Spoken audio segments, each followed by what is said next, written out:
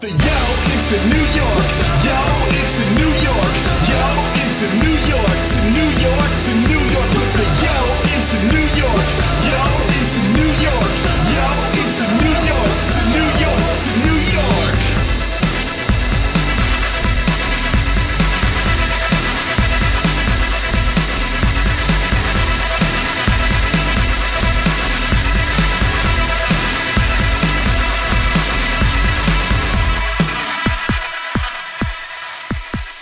And welcome to Crash Chord's Autographs. Today, Matt is joined by the talented kHill, solo nerdcore rapper and founder of the rap group Thought Criminals. Hailing from Charlotte, North Carolina, he has reached out to collaborate with many well-known dabblers in the genre, including Schaefer the Dark Lord, MC Frontalot, Adam Warrock, and Dr. Awkward, all of whom can be found featured in his latest album, The Snuggle Is Real. Today, you can hear kHill discuss everything from his life on tour to how he got started in the world of nerdcore, and also the unsung process of beat production. So, without leaving behind some expected asides on gaming, here's Matt Storm and kHill. Hello, kHill. Hello, Matt Storm. How are you, sir? I am pretty good. How are you? I'm doing great. Thank you for taking the time to chat with me for my podcast. I appreciate that. Oh, yeah. I look forward to it. Oh, well, thank you. That's sweet. I have to say it is fun to have developed a friendship through the internet with a wonderful rapper whose music I enjoy. Thank you. It's been cool knowing you as well. I try to be really accessible to folks that like my music and stuff. I like hearing from people. Well, and I get a sense of that just from how much I've been interacting with you online since I saw you at the Best Rap Show Ever earlier this year. Yeah. So I want to start with talking a little bit about The Snuggle Is Real, which, first of all, is one of the best rap album names ever. Thank you. When I told a coworker of mine who constantly at work says The Struggle Is Real what your album name was, he rolled his eyes and then laughed. So, and has since enjoyed the record because I shared it with him. Nice. But I enjoy the title a lot. I remember when you first released it, you had said that there was a funny story about the song you recorded with Schaefer, which is also the first song you released as a preview, that you wanted to chat about. Yeah, well, it's not really a very long story, but I had originally put that beat together and stuff, and the only thing I actually had recorded whenever I sent to the beat to Schaefer was actually I knew what the title of the song was going to be, and I had the chorus in place just with the singing parts. I didn't have the actual part I speak on that. But I just was like, obviously it's kind of like a seafaring sounding beat, and the name of the song is going to be Sinking Ship, and that's all I told him.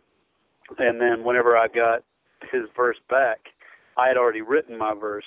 I just hadn't recorded it when I sent it to him. I never told him what it was or anything, and by coincidence, we both started our verses with the same line, which is, it's been 10 years. Yeah, and it's kind of incredible that you both started with that same line, possibly for different reasons, but it's kind of incredible how that worked out. Yeah, the way he wrote fit perfectly with what I already had planned for the song and stuff, and I never really gave him any direction on it other than just giving him the title. But Mark did a great job on that verse. It's like one of my favorite verses. Yeah, it's funny because overall, I've followed a ton of nerdcore artists, and tons of people have released albums within the last year or so, and he's pretty much had a verse on every album. Like that's true. He's had his place on a ton of records. He's so busy all the time. I don't know how he's managed to find time to do it all. Yeah, it's crazy. I happen to really enjoy this record. I mean, I like all of your records, but this one might be my favorite because you did something where you not only did what you do best, but you also brought in artists who also are great rappers. And on every track, you have someone singing with you. And the diversity of songs on this record is, I think, what really pulls me in about it. Yeah, I think one thing with my last couple records, Corrupted Archive isn't like a real normal record. It's an album, but it's kind of more just like a introduction to me, and has a bunch of songs that originally were done for different projects and stuff on it. But my real albums like Dust and The Walking Dead, like everything had been so like one solid theme through the whole album. Like Dust is just bleak the entire time, pretty much. And then The Walking Dead is obviously like a big narrative story, talking about a zombie apocalypse.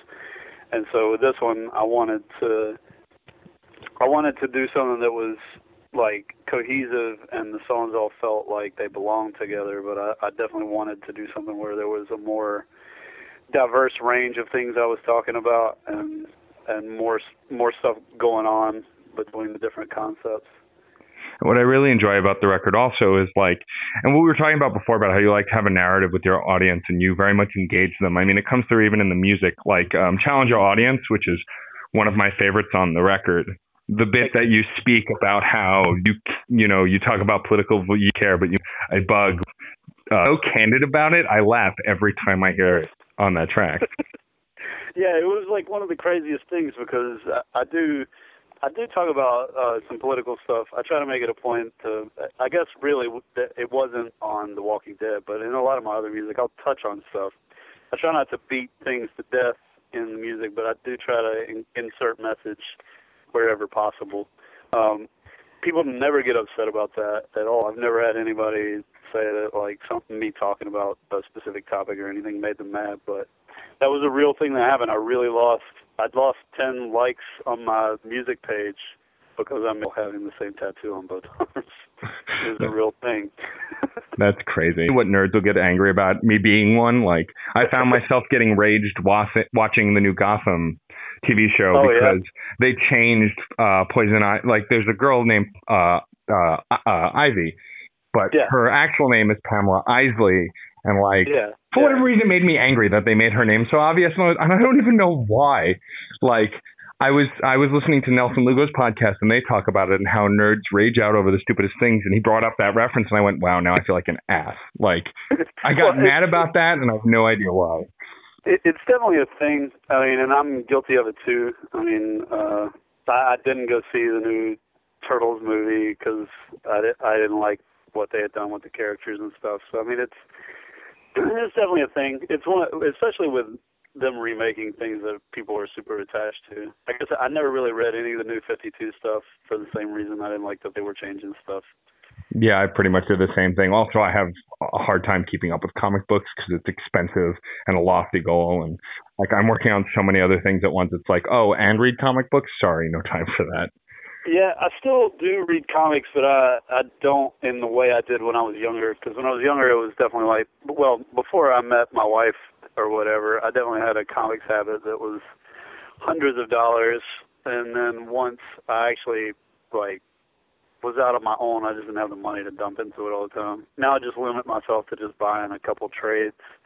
Yeah, that's pretty much what I've done too. Like, I got into Ultimate Spider-Man very late because I bought some of the earlier trades and got sucked in, and so I'll eventually catch up to the newer stuff. But it's like I just don't have time to buy comics every week or every other week.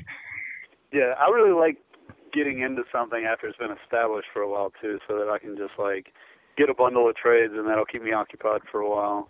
Well, it's the comic book equivalent of binge watching. I mean, that's pretty much what I did with BoJack Horseman on Netflix. Like, I got hooked on it and then watched every episode on my lunch break, like over 3 days at work. And I was like caught up, and it's like, oh, now I have to wait for the next season, and who knows how long that'll take, but I like being able to do that. It's fun. I still need to finish that. I haven't actually seen any episodes of Gotham yet. It's something I want to watch, but I just haven't. I very rarely have time to watch television because it's so much. I have so much going on all the time with music and stuff that it's like, if I'm going to actually find any time to play video games at any point, like that's more or less like the only downtime I have. And every now and then, me and my wife watching a movie or whatever. I'm super behind on a ton of television shows that I really like. Yeah, we're pretty much only current with Agents of S.H.I.E.L.D. and Gotham, because Gotham just started and Agents of S.H.I.E.L.D. we liked last season. Everything else, I've let everything fall to the wayside because I'm the same way. It's like, if I have some downtime and I'm not writing an article for my website or interviewing somebody or doing something else, I would rather be playing video games than maybe watching TV. Yeah, totally. And a friend of mine played an evil prank on me with the most recent Steam sale. I had Skyrim on my wish list because I own it for Xbox, but I wanted to play with the mods. She saw that I had it on the wish list and bought it for me. So of course, like you remember, I was questioning you about some mods, so I installed a ton of mods, and now I've sunk like another 30 hours into this version of Skyrim. And like there are nights where my fiance is like, Matt, in bed, come on, let's go, you know. Yeah. And then Skyrim's a trap, you know, like a lot of those open world games and Fallout and stuff. It's like once I get hooked on it, I'm screwed for at least 4 hours. Yeah. Well, I've been mostly playing Hyrule Warriors because it came out the other. How is that? It's amazing. I mean, Dynasty Warriors is one of my favorite games ever. So I love Dynasty Warriors, and it's just Dynasty Warriors but set in Hyrule, so it's awesome. Cool. Yeah, I've heard some really good things about it if you like Dynasty Warriors. Like all the reviews have that caveat. Like if you like Dynasty Warriors, you will love this, you know. Which I will say makes at sense. the same time, to be fair, like my friend who's been playing it with me a lot, actually, he ended up buying it day one. He had never played the Dynasty Warriors game, so he loves it. So yeah, I still don't have a Wii U. I'm biding my time till Smash Brothers comes out for the Wii U at this point because like I want one, but I'm not going to spend the money on it yet. And like that's the game that I don't think I'll be able to ignore because I've loved Smash Brothers since the first one. yeah, now that I have a Wii U and I have my PC that I use for gaming, I have an Xbox, but it doesn't really get played unless my wife is playing it. She plays the Fallout games still a lot, so she plays it, but I haven't actually played anything on Xbox since I can't even remember when. I guess whenever Spelunky was still exclusive to it. Oh yeah, yeah. I mostly play my Xbox. Like I played it when I played BioShock Infinite because I was late to play it and I blew through it. And now I have Tomb Raider for it. My friend lent me, sitting on my shelf, but I have not touched it because I dived back into Skyrim, which you know very well how that goes. Yeah. Speaking of gaming though, and going back to your music, another thing I really liked about your how you interact with fans and your sense of humor, because I love a ton of different nerdcore artists, and I love some for doing serious songs, and I love some for doing funnier songs, and I like that you kind of go back and forth. And a song like "The Moon" on Corrupted Archive, like first of all, who doesn't? If you played Nintendo, you've played DuckTales, you know that song immediately. But your line in the beginning about it's like sampling the fucking Beatles, like for any Nintendo fan, it's like he's so right. So right. I have wanted to use that song for ages, and every time I've sat down to actually sample it myself, I always would be like uncomfortable with messing with it too much, just because it was like, this is some of my favorite video game music that was ever made. Right. It's like so good on its own, it feels weird messing with it. So that actually is how it came about that I ended up getting Vince Vandal to do it, because I was like, well, your production style is a lot different than mine, but I trust you to do a good job with this, and I will never let myself finish it if I start chopping this up. So that's why I ended up getting him to make that beat, and he did a great job, obviously. Yeah. Well, what I love also is like you forget how good most NES music is for beats and for like remixing with. I mean, between you, Dr. Awkward, and Mega Ran, like I've heard so many songs in the last 6 months that I'm like, oh my God, this is sick. Like I saw Dr. Awkward when he was in town with MC Fun a lot a few weeks ago, but I had not at that point listened to his Ocarina of Time EP, and I recently did download it and listen to it. And like the beats that he mixes with the songs from that game, I'm like, these work so well. Like you'd never think that those games would work really well with beats, but they do. Yeah. Well, a lot of video game soundtracks in general, I always liked sampling like movie scores and stuff. It's one of the reasons doing the Brown Coats mixtape and Slytherin House mixtape were easy, is that like when you're dealing with sampling stuff, like video games tend to be, the music is constructed in a way that is, I guess, similar in ways to like classical music or movie scores. Yeah. And whenever you do that, there's more room to be able to put things like drums on top of it without it walking all over what was in the original and stuff in a lot of cases. So I think a lot of times it's actually like sampling something like one of my friends did a beat a long time ago out of some of the music from the first Kingdom Hearts game, and it was like, it's all strings, so then you put your own bass line in it, you put your own drums on it, and it becomes just using the score as just one more instrument in what you're playing on it without having to like worry about finding a place that doesn't have drums on it or whatever. Yeah. So it's in a way it's easier to sample things that are like scores because they tend to be symphonic in a way. And that's speaking of the mixtapes too. Like that was one of those things when talking to Tribe One for this podcast. I had no idea when you guys were in town for the best rap show ever that you were Magic players, and I have like 8 decks. And so, like, I listened to that mixtape, which I loved, and then I was talking to Tribe, and I'm like, I'm so upset that I didn't know. I would have brought decks, and we would have thrown down. And he said, well, next time I'm in town, we'll do it. But like, I'm so excited for you guys to all come around again, and just I want to play some Magic because I don't buy the new cards anymore, but I still have my old decks, and like I have a Goblin Instant deck that is obnoxious that I love playing with, and I lose half the time with it, but it's just fun. Yeah, most of my decks are legacy decks, or well, not legacy, but I guess modern, where it's a mix of what's in standard and a lot of the older stuff, but back to a point. So I definitely I quit buying new cards until Tribe One got Warrock into it. Yeah. And once he got Warrock into it, that's actually when I started playing again, because I have such an addictive personality when it comes to collecting things, and whenever I was at the height of playing Magic, I mean, I was blowing half of every paycheck on Magic cards. Oh man. When I was much younger, and I just had to like cut myself off, like, okay, need to chill out with that shit. So I definitely understand not wanting to buy new cards. Yeah. Well, that's what Tribe was telling me also. He's pretty much like he's mostly also doing the same, but he'll get text from Adam who just got into it and is like, did you know this is coming out? Did you see this?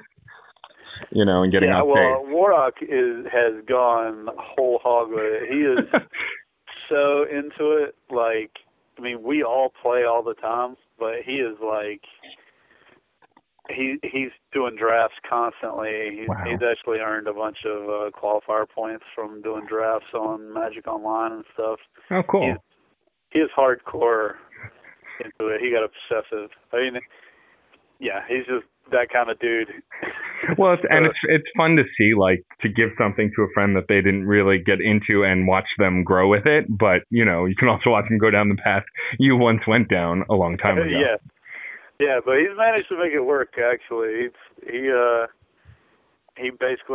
gotten good enough at drafting and stuff that he wins enough that he can basically pay for continuing to draft with selling the cards he wins and stuff. So he's much more capable of controlling his habit, I guess. Well, that's good. Yeah, I had a friend, Mike, who would buy boxes, like a whole box at a convention, go through it, pull out the rares, and pay for his box, and maybe buy another one, depending on how much he made from it. Like, and I could never throw down that much money. But, you know, also I was never really a great deck builder. Like, you give me time and I can build a great deck, but like at a draft, it's like, I have this many of one color. I guess I'll make this deck, you know? I'm not great at deck building. Warrock is I only really research cards whenever I'm building. And whereas Warrock, he wants to know everything he possibly can about it front to back. So I think to a degree I'm pretty good at drafting, but at the same time it takes me too long to like really build things or make decisions about what I want to keep and what I want to get rid of, because I don't know every card backwards and forwards. I just know the cards that I want, you know, or that, like when I'm building a deck, I'll go through the Oracle and like find certain mechanics that work with what I want to do, and I usually have like an idea of the deck I'm going to build going into it, and then I study to build that deck as best I can, but I don't know the set that's in standard backwards and forwards. But Warrock does. That's pretty funny. Well, hopefully next time any of you guys come around to New York again, we'll get a game going. That would be a lot of fun. Yeah, absolutely. We usually always have our decks with us. in some capacity. It's usually just a matter of if we can find a quiet enough spot in the venue, or if we can, make time between everything we have to handle. Well, next time you guys are in Brooklyn, my apartment is a 15-minute drive away. So, depending on how long you're in town, we can drive my fiance up a wall by staying up all night playing Magic. If we can manage it, I am down. Okay, well, that's good to know. I wanted to next ask, because I actually don't know a lot about how you first started. I got into you through the wormhole of Spotify right before you came to town and played the show in New York earlier this year. I dived down the rabbit hole of Spotify and just found albums that I hadn't heard and started listening. But when did you actually first doing hip hop? Was hip hop your first love for music? Did you try singing before that? Did you play instruments? Well, me and my brother, actually, when I was really little, we wrote raps and made little songs, I guess. They didn't have beats. I mean, I'm talking when I was 7, 5, 6, 7 years old, just writing lyrics in notebooks and stuff. But we didn't have beats or anything, obviously. Whenever I was in high school, I started putting out these folk tapes where I was sequencing beats and stuff. By glitching Windows Media Player in a copy of Windows 3.1, and then I would make loops with that because I didn't know anything about what I was really doing. But I'd make drum loops that were rap beats and play acoustic guitar over it. And I just didn't think I was good enough to rap. I still wrote raps, but they weren't my focus.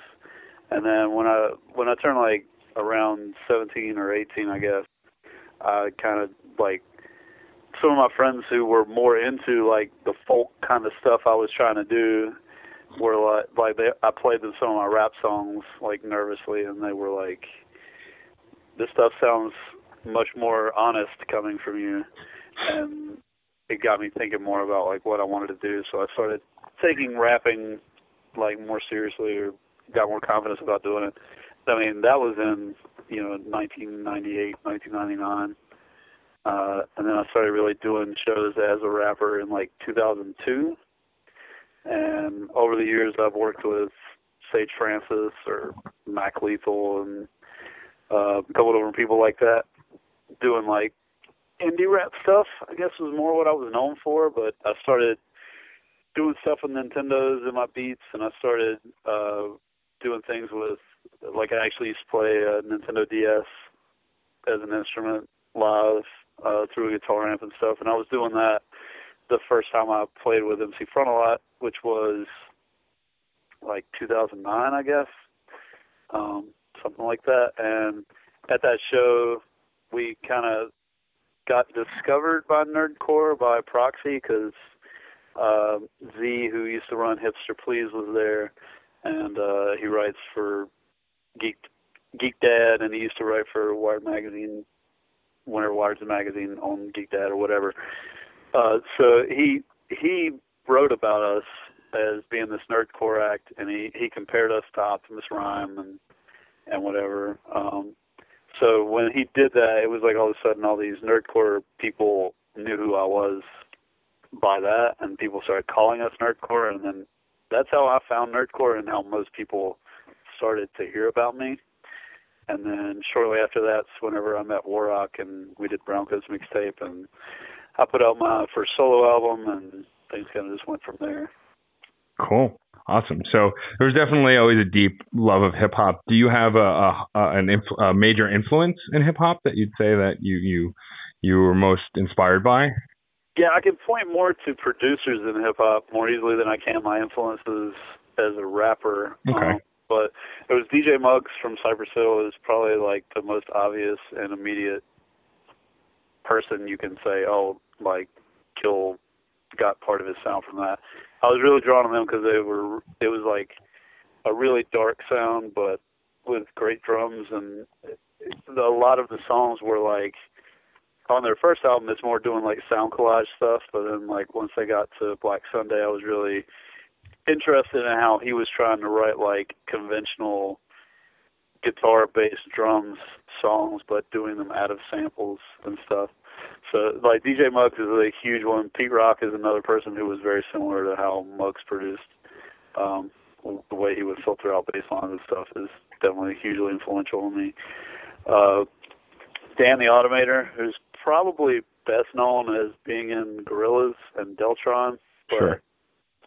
Even his stuff before that, like Dr. Octagon, obviously, and the earlier stuff he even did. He had an album called A Better Tomorrow that was huge influence on me. It had like a real melodic, jazzy kind of sound, but really heavy drums. And then needed like people like his instrumental stuff, the DJ Shadow and RZA from Wu-Tang Clan is obviously probably obvious to most people. It's a really big influence on my production style and especially on my drums and stuff. And I mean, there's a lot of rappers I like, but lyrically, I was probably more inspired by stuff like Elliott Smith and the Beatles and Weezer.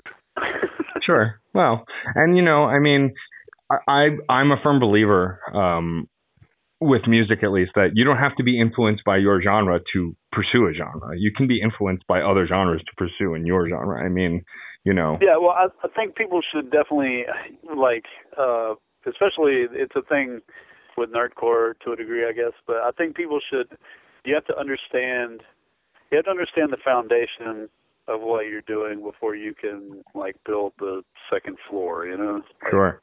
You definitely need to know, like, you need to learn about the art and you need to know what you're doing before you really start experimenting with it in a huge way.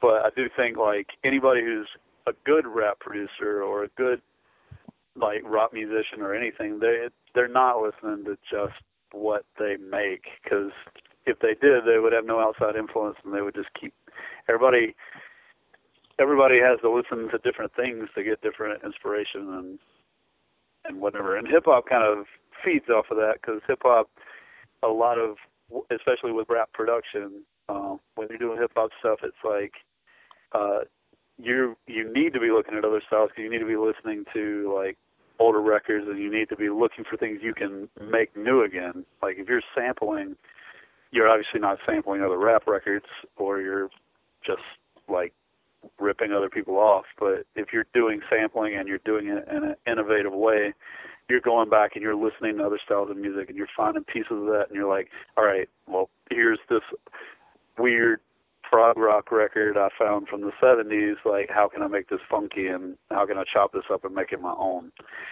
A lot of it's about, like, taking these old styles of music, and with rap, it's like taking these old styles of music and making them something new and doing something new with breathing life back into them. Cool. Yeah. I mean, and it, I think that a lot of the bands that kind of just produce the same junk over and over again, eventually they just lose steam and fade out. It's knowing what you can work with that really takes you to the next level. Another thing I wanted to ask you about is going through your Bandcamp page by accident very recently, I discovered Fundraiser, which was an answer to you guys funding your tour a while back. Yeah. And how did you guys come up with the idea for rapping over each other's beats? I don't remember exactly. I do remember that we knew we wanted to do a fundraiser EP, and Jesse is always Jesse Dangerously, for people listening who might not know who I mean when I say Jesse immediately. Yeah, right. Jesse Dangerously is he's really big into, like, concept albums and stuff, and concept heavy projects. So he was really adamant that we needed to do something that was different than just doing a regular mixtape over industry beats or something like that. I don't actually remember which one of us was the first one to say, hey, why don't we try rapping over our favorite beats of each other's. I don't really remember who said that. I know as soon as it got said, everybody was like, oh, well, I want this beat, this beat, this beat, because we all immediately knew, like, what we would rap on of each other's. But I don't really remember who said it first.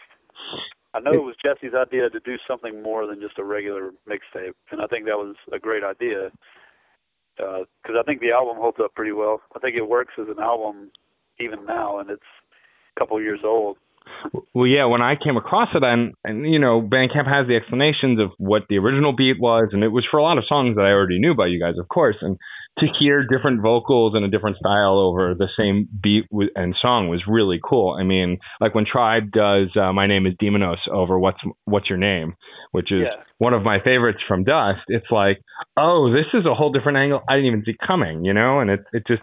You know, and to hear him sing about Demonos again, which he'd done with Adam Warrock, was cool too. You know, it was very interesting to see what you guys did lyrically over these beats that were already established by all of you, and I think it's a really kick-ass idea.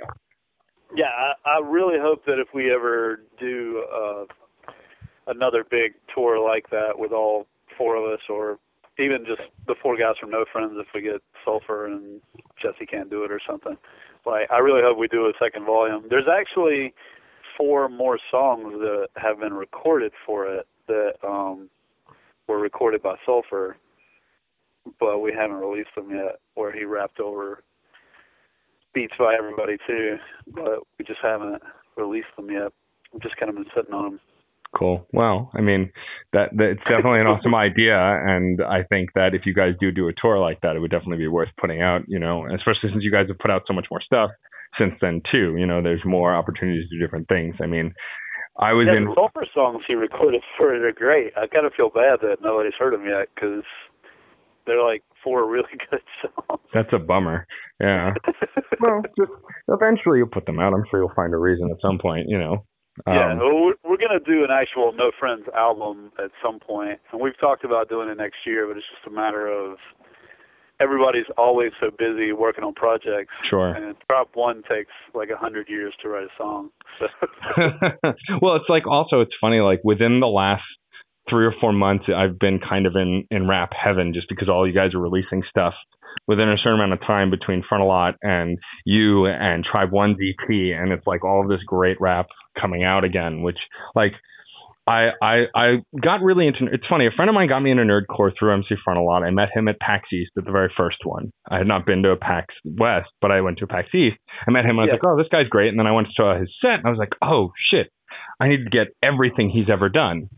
And from there, I went down the rabbit hole beyond that. Later that year, I went to see him and Schaefer play together on Schaefer's birthday and introduced myself to Schaefer. He did a interview for my website before I was doing a podcast that I ended up typing out, which, believe you me, doing phone interviews is so much easier for a podcast than transcribing interviews. That I can imagine. It's the worst. But I met Schaefer, and then through Schaefer, of course, then I did through people featured on his records and so on and so forth until I discovered tons of artists. And now my friend hasn't been listening to as much nerdcore. He's kind of delved back into some mainstream hip hop. And like, I'm buried so deep in it now because I've not only found these records, but identify with a lot of them and have befriended many of the artists, which has been really cool. That just about everyone I meet who has some relation to nerdcore or any kind of nerdy music is very open, friendly, understanding, and kind, and it's been awesome. Yeah, well, it's interesting with nerdcore, I mean, because everybody kind of has similar. Everybody comes from like a similar sort of background, so it's like learning to. Whenever you go out and you meet people, it's like it's easy to make friends because the reason they're drawn to your music in the first place is that their life experience is kind of similar to yours. So it's easy to make friends in the scene because we're all kind of coming from the same place. So. Yeah, and you guys are so responsive to your fans too. I mean, that's pretty much how I befriended you and Adam and Tribe, is just meeting you guys at that show, hearing your stuff, and then reaching out online and you guys being so responsive. And it's great as a fan of the music to be able to chat with you about your new record or, you know, what magic cards you're playing or what games you're playing. You know, it's kind of a cool insight into the artistry, you know? Yeah. Which is always fun. Yeah, I mean, well, even when we first started being called nerdcore, it was like I became friends with a lot of the artists really fast as they heard like the songs we were doing and just doing shows with people. Like it was really easy to get to know people and start to network just because people are easy to talk to and stuff a lot of times. The next question I have is one that typically when I ask it, most artists have trouble answering, but I'm curious. Do you have a favorite? Do you have a favorite song that you've ever done, or just a favorite song that you prefer to perform live? My favorite song I've ever done would be hard to really call. I got asked that also doing a different podcast a couple of days ago. One of my favorites to do live is definitely one called Inside the Box, because it kind of summarizes my whole aesthetic pretty well, I guess. Yeah. That's definitely one of my favorites, and doing Punch Up is one of my favorites, although, like, one of the reasons it's one of my favorites might actually be, like, it's like always my secret weapon whenever the sound guy has been a complete asshole or something, and that beat comes in, like, hugely loud. Teach them a lesson. So, but it's just, that's, like, one of my angriest songs, really.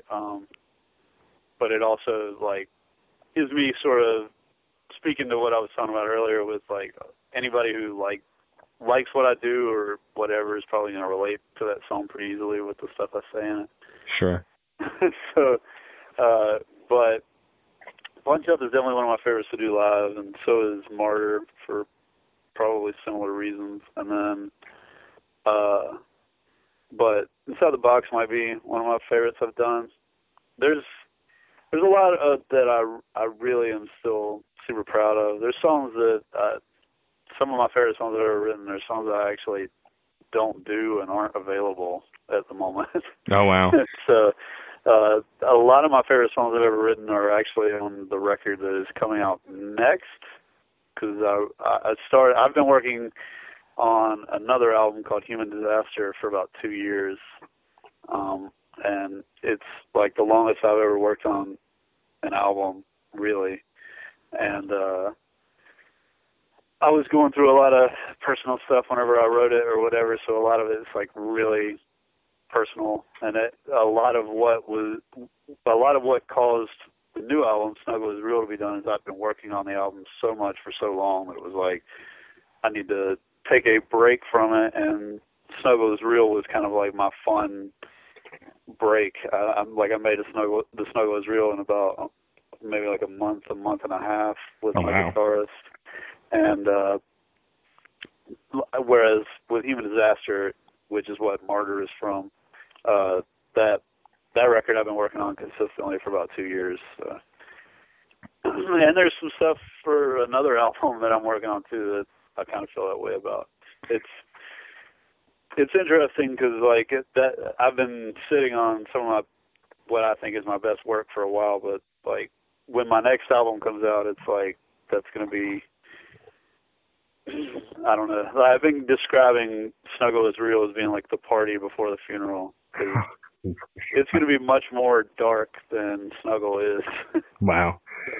Yeah, well, it's funny because I remember when you had announced Snuggle and previewed Sinking Ship, I've loved Martyr since I discovered your SoundCloud, and I was like, this song is great. I love the Dry Bones logo that was with it, and I'm like, I can't wait for this new record. And you'd been talking about it, and then the Snuggle Reel comes out, and it's not on it, and I went, son of a bitch, I have to wait longer? You know. Yeah, it's totally not on that album. Right. So... And it was a thing, like, it was definitely when me and the engineer were going back and forth. I was like, should I put that on this record? Because people have heard it now, and I've been doing it when I tour since, really, I guess since the first time I did it live might have been the greatest rap show ever, the one in Brooklyn. But I'd been doing it all year and stuff, and I just ultimately decided no, because it fits so well with this. The Snuggle was definitely a conscious collaboration with me and my guitarist Andy. Right. And Human Disaster, I'm doing all the production, like nobody else is on it, and it as far as beats go, and there's a lot less guests going to be on that record. I've got Chesky is on it, who's one of my very favorite artists, and I'm privileged to have him as a friend. And he was nice enough to put a verse down for it. But as of right now, that's really the only guest that's on the record at the moment. So, but we'll see. It might add one or two people, but I don't really know yet. The album I'm planning on releasing in like April of next year. So. Cool. So, I mean, there is an end in sight. I'm not going to work on the record endlessly. It's not going to be the nerdcore detox or whatever. Well, it's funny. Like, as much as I like fun and entertaining music, I'm an emotional music listener myself. So I like to vent and I like to identify. And so, like, I remember telling Schaefer that the Sick Passenger struck a chord with me, because he'd been working on it so long, but you could tell how personal that record was.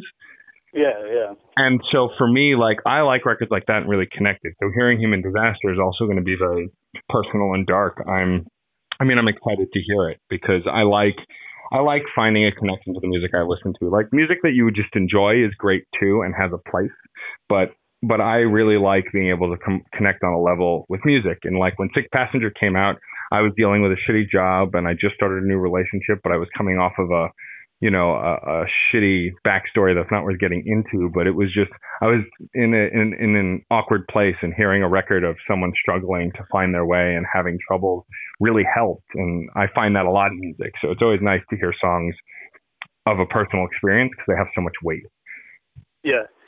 Yeah, I think it's actually kind of funny because, like, a lot of my music is sad and stuff, but I'm not actually, like, I don't sit around sad all the time. Like, I don't think I'm a really depressing person to be around, but just because I've said it so much, people now, whenever they meet me, they expect me to be like this completely morose, like, depressed person, and they're surprised I'm not, like, super bleak to be around all the time. Well, yeah, also when you connect with an artist, if you don't know the person personally, it's hard to know what their personality is going to be like, like listening to Tribe One rap and then meeting him. I mean, he seems like a pretty fun person, but he's got this huge bass voice and he's a big dude. And, you have no idea what kind of personality he's going to be. And he's like a giant teddy bear. He's such a nice, great guy, but he's got these heavy vocals and raps, you're like, oh, damn, so it's always nice to meet someone and see. Sometimes it's nice to get a surprise like that, to not actually be able to predict a person just by their art, that there's more to them than that. Yeah, well, I think with Niles, that's especially true. Like, whenever I first met Niles, I definitely expected him to be much more in your face and bombastic than he is, but he's actually, like, out of everybody in No Friends or whatever, he's, like, probably the, like, most, like, outgoing, positive person out of all of us. Yeah. But him and Sulfur both have kind of like similar personalities, I think. That's cool. Whereas I think me and Warrock tend to both be like, I think people were surprised.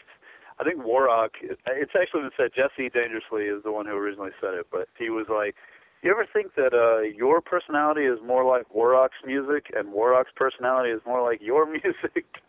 And it kind of is true. It kind of is true. I think people would be surprised because his music is so positive or whatever. It's how he expresses that side of his personality, where so much more of what my music expresses is like the tough stuff I'm going through. Yeah. The next thing I wanted to ask is, so obviously you've shared on the internet that you're a married man and you have kids. Yeah. Has that, being married and having children, affected your music and your writing as well? I imagine so. Yeah, absolutely. I think really the side of it that affects my music more, I mean, my marriage is like the emotional life in that way or whatever. I guess like having a relationship and stuff. Being a dad affects like what I do because it makes a lot of it harder in terms of like touring and stuff like that. It's like a lot rough. It's really rough being away from home. Sure. Whenever I'm on the road and stuff, and that's definitely like been a topic in some of my songs. But also it's like I feel like doing what I am doing and trying to juggle having like a quote normal life with doing my art in the most extreme way I can also sets like a positive example for my children that they should like pursue their dreams, and just because they pursue their dreams doesn't mean they can't have a normal life. And Yeah. so, to me, it's partially like important as a parent that I actually continue doing this in some degree, Right. because I want them to feel like if whatever their dreams are, that they can pursue them also, and that it doesn't have to be like, I don't know, that it doesn't ever have to be like a burden to them, that it can be something that they can make work, I guess. Yeah, it's something that you don't really, like, I feel like I at least didn't learn in school. It was very much be practical and do what you can to make money so you can pay bills and live your life. But as I've gotten older, I've realized you can pursue an art that you're interested in and still live a normal life and make something of it. But there's so many more resources now than there were even a decade ago that it's kind of awesome to see what you can do, even for no or little money, Yeah, and I mean, it's a thing too, I think, where people shouldn't you should never let time be an excuse for yourself about getting things done. Like, I put out a ton of music every year, and even whenever I don't, all I've really done is rap in the last 2.5 years, other than go to school. And I am going to go back into the workforce eventually, but even whenever I was working 40 hours a week, that's whenever I was putting out records all the time. Like, I was putting out stuff with the Thought Criminals. I was producing stuff for Eugene, or Adam Warrock, rather, and doing and touring and everything. I don't think you can let yourself feel like, oh, I'm going to make time to make art later. Because if you say that, then you're not going to ever do it. And you have to be working on art all the time if you want to be good at making art. It's something that has to come. You have to do it. You have to make yourself do it. And you can't let yourself just not, because if you don't start right now, then you're never going to do it. Yeah. Well, yeah, I found that a lot of people that you ask, how do I start? Most of them say, just do it. That's how you start. You just do it, Yeah, that is the key. Is if you want to make records, if you want to make songs, then just sit down and do it.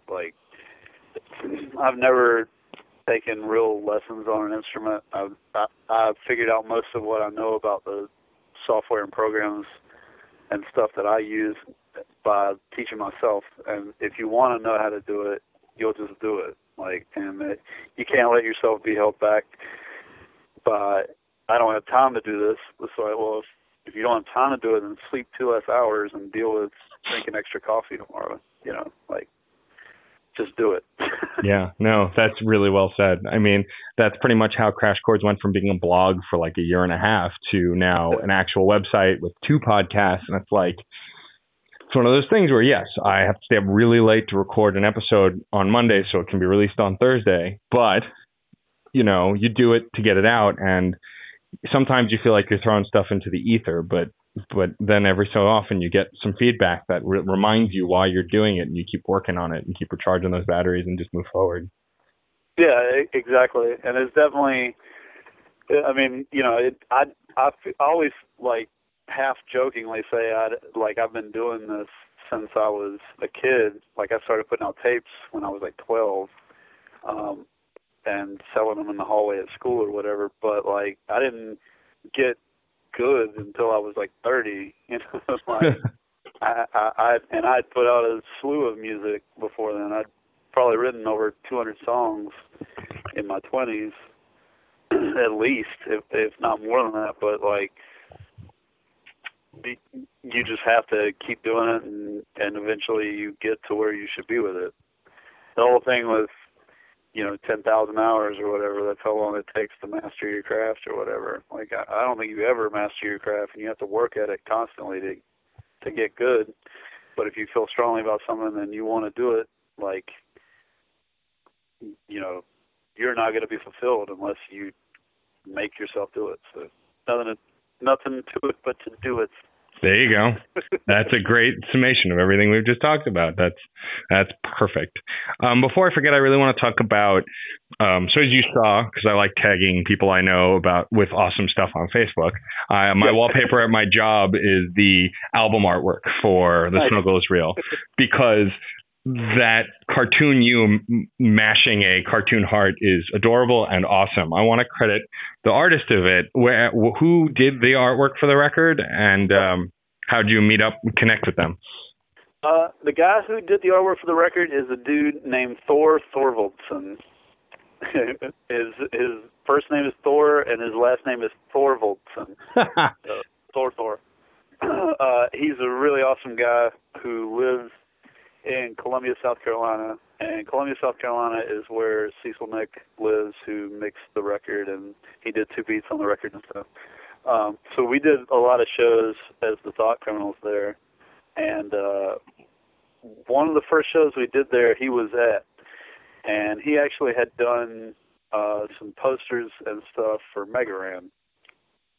And I think he knew who we were because of the song we did on the Final Fantasy record that we put out, Black Materia. And he mentioned to us then, he's like, hey, if you need artwork or whatever, I would love to do some stuff for you guys. And I knew his artwork was awesome, so I was like, that sounds awesome. So he did some different flyers for us over the past couple of years, but I knew I wanted to. I've been using my friend Joe Hunter. He did the Corrupted Archive art, and he did the T-shirts that I just put out, the Dry Bones Koopa shirt. Sure. I knew I wanted to continue the theme I'd done with having somebody draw a cartoon version of me, and I had the concept about smashing the robot heart. Because I already had the title and it kind of tied into that.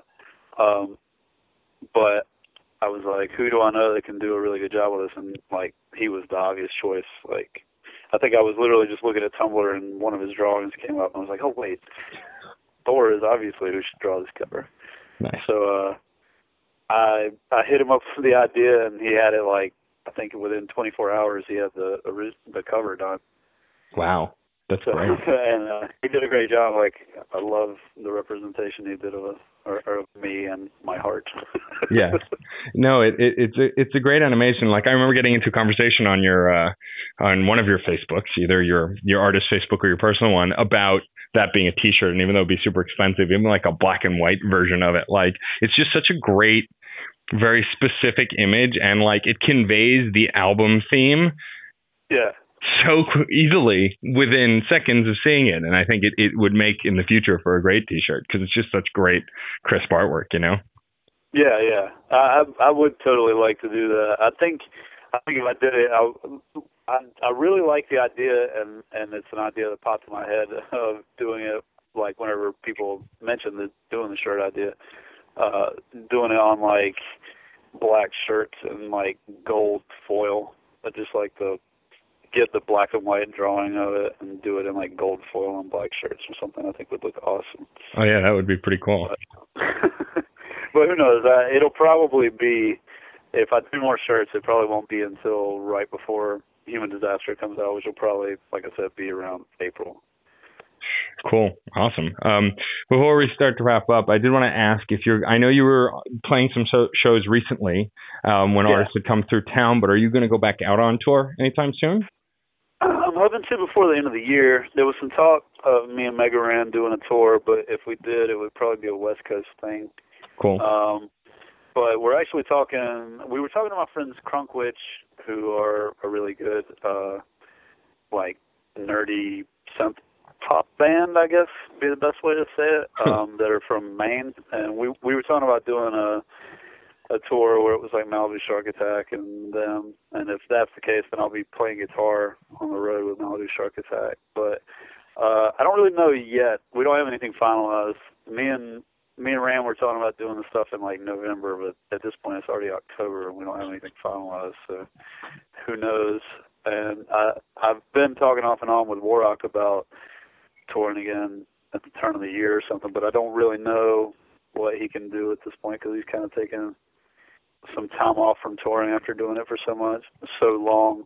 But, Hopefully I will be going back out on the road sooner than later, though. I really want to make it back up to Brooklyn in particular, because that's one of my very favorite places to play. So awesome. Well, I look forward to you coming back and challenging you some Magic games when you do. Yeah, we need to go get some pizza and play some Magic. Like, those two things have to happen. Well, that in Brooklyn can easily be arranged. Yeah. For sure. But it's been a pleasure talking to you. I really appreciate you taking the time. As a fan of the art and as someone who enjoys the art as a whole, it's been great to know you as a person and as an artist. So thank you for taking the time. Oh, yeah. Thank you for having me on the podcast and stuff. Definitely appreciate it. It's my pleasure. And if you find yourself in New York for an extended period of time, I have a second podcast, as you know, that we review albums, and Niles has claimed to do it when he's in town. But if you're in town for New York for an extended time, I'd love for you to sit down with me and my co-host and pick a record that's special to you, and we'll review it and chat on that show as well. Yeah, that sounds cool. Awesome. Anything else? Anything you want to plug to the listeners besides obviously The Snuggle Is Real, which just came out? I'm working on a bunch of stuff I can't announce yet. I'm working on producing two different nerdcore albums for other people that I think people will be excited when they find out are coming out, but I can't tell people yet. So I also have just started working on a rock project called The Glad You're Dead, and we've got 5 songs written, and the 6th one started, and once we finish the 6th one, we're going to be recording our first album, or recording our first EP, rather, and Cecil Nick's going to be recording and mixing that. So very cool. That sounds awesome. I think if people like Weezer or Dinosaur Jr., stuff like that, it's kind of like funny but sad rock songs. It's not heavy. I guess Weezer is the most obvious thing to compare it to that people would know. Early Weezer. That's awesome. Well, that sounds like a blast. I'm excited to hear that. I didn't know you had a rock project in the works. That's really cool.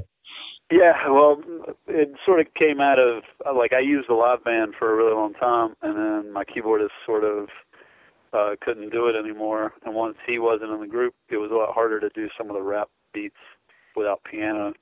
So I was like, well, what's another thing we can do so that I can keep playing with this group, but have it be more cohesive and fulfilling for everybody. So it definitely became a project that kind of was born out of that I wanted to keep working with the same group, but that I knew a lot of my shows were going to move away from using a live band as much. So it just sort of happened. Very cool. Well, I mean, it's good that you were able to find something positive out of it, but yeah.